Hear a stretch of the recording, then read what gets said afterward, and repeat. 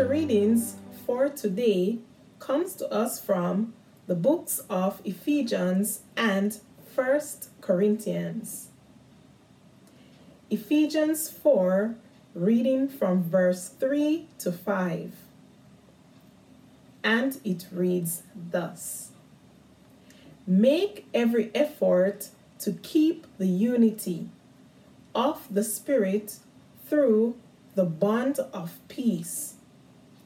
There is one body and one Spirit, just as you were called to one hope when you were called, one Lord, one faith, one baptism.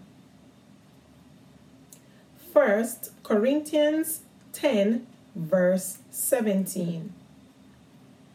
Because there is one loaf, we who are many are one body, for we all share the one loaf.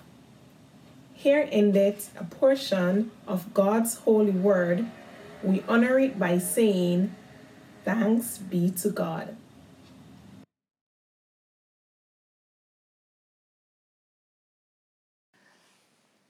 Welcome to the Kobe Union Church Library. This is where I will do my sermon today.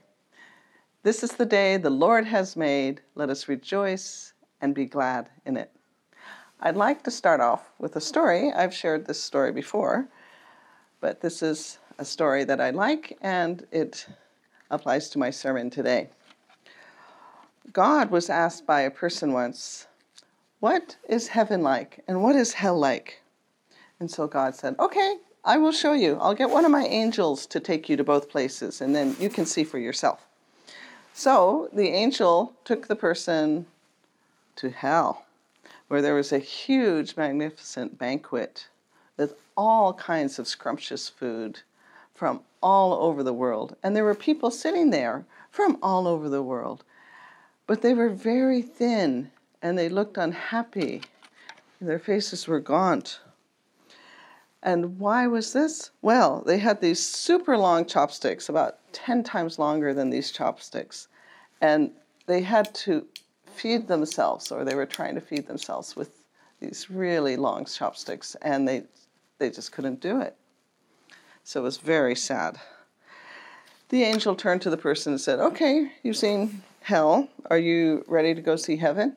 "Yes, I'd like to go see heaven now." So the angel took the person up to heaven.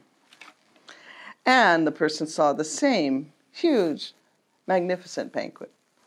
And food from all over the world, all kinds of delicious food, all the food you could imagine. And the people were sitting around from all over the world, but they looked different. They looked happy and they looked well fed.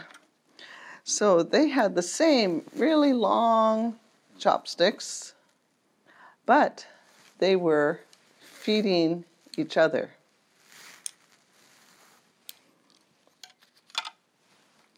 Today, this first Sunday in October, Christians all over the world in different time zones are celebrating World Communion Sunday. They are being fed by the bread of Christ. It is estimated that the Holy Communion table is over 40,000 kilometers long, with millions of Christians around the world celebrating.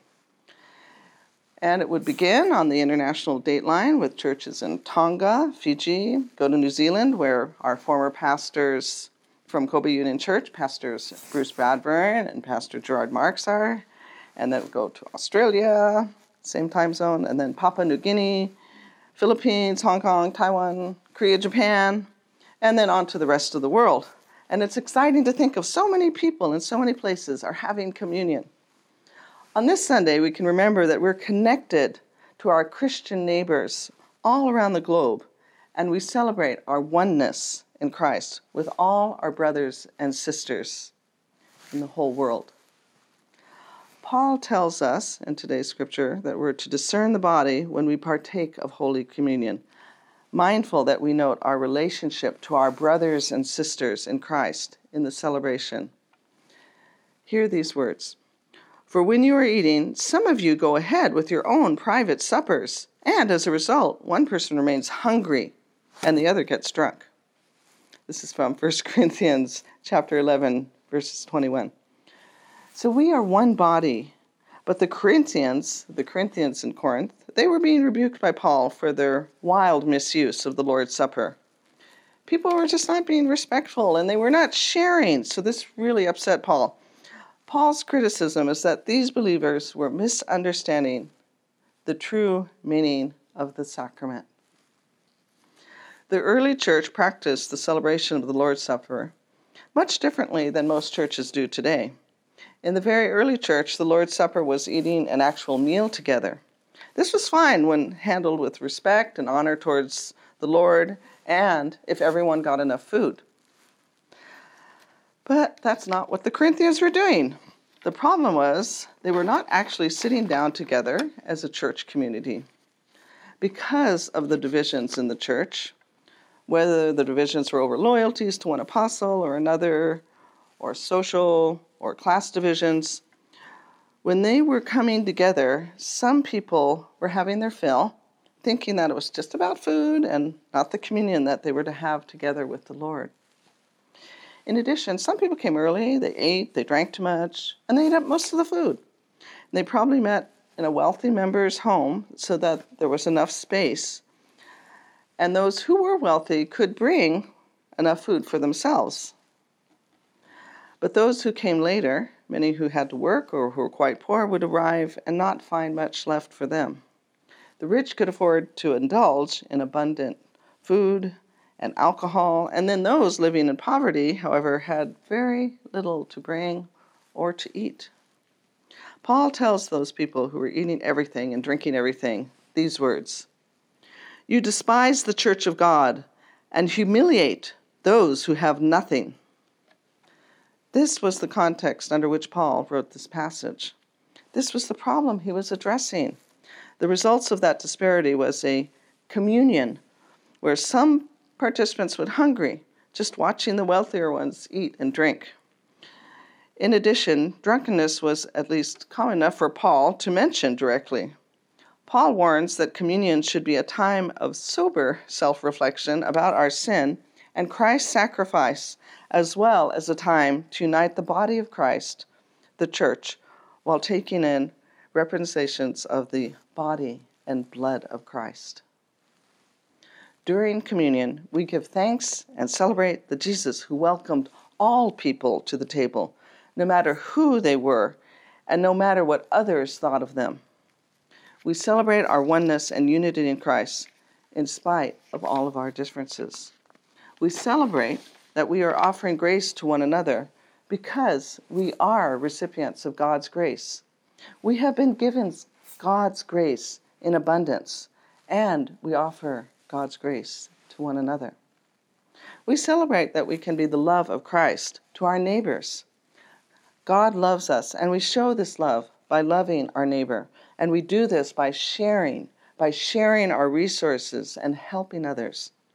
We celebrate what Jesus did and what, by the power of Holy Spirit, he still does for us. We celebrate that Jesus who died for us is risen and will come again. We celebrate that in the breaking of the bread and in the lifting of the cup, we recall how God loved us so much that he came among us and became one with us, and that he suffered and died with us, so that our sin and death might no longer reign over us. We are God's bread to share and be shared in this world. God prepares us to feed others in need of our Lord Jesus Christ. We can feed the world in so many ways, and we can share the bread of life with others.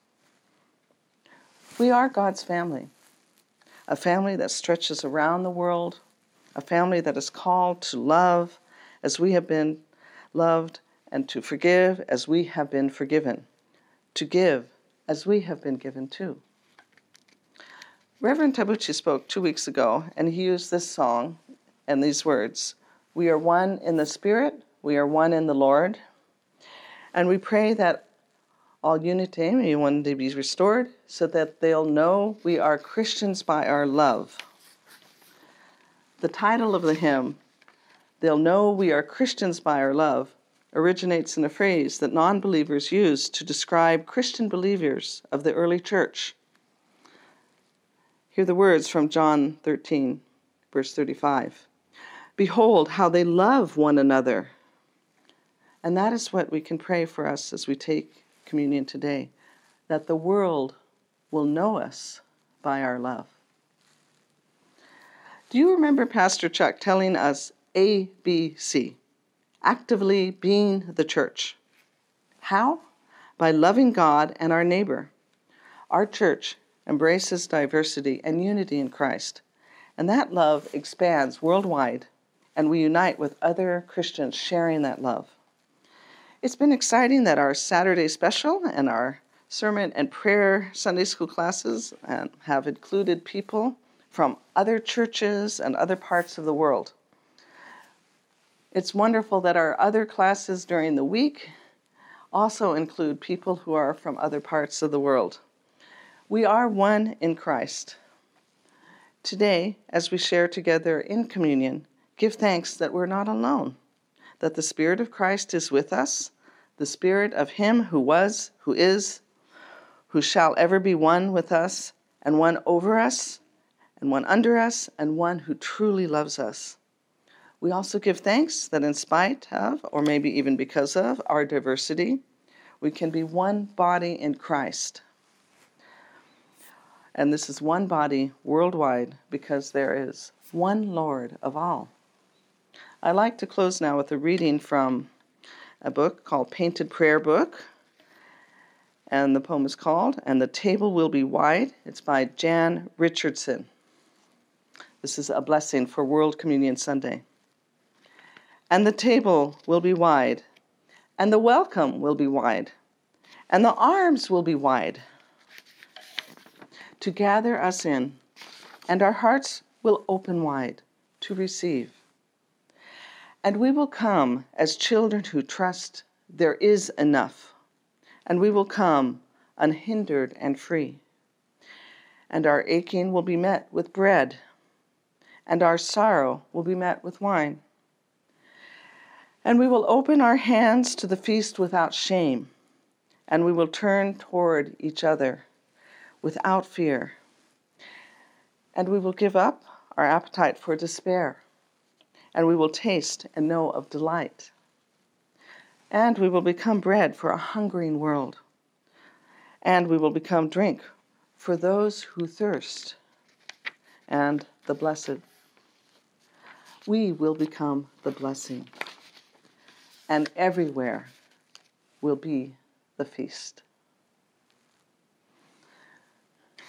Please now get your communion elements. Anne Morimoto will sing for us shortly, One Bread and One Body, as her mother Keiko plays on the piano. This song expresses the unity of Christians through the ages and throughout the world. And its refrain draws directly upon 1 Corinthians 10, verses 16 to 17. The cup of blessing which we bless, it is not a sharing in the blood of Christ. The bread which we break, it is not a sharing in the body of Christ. Because there is one bread, we who are many are one body, for we all partake of the one bread. Please listen or sing along for our communion prayer. Amen.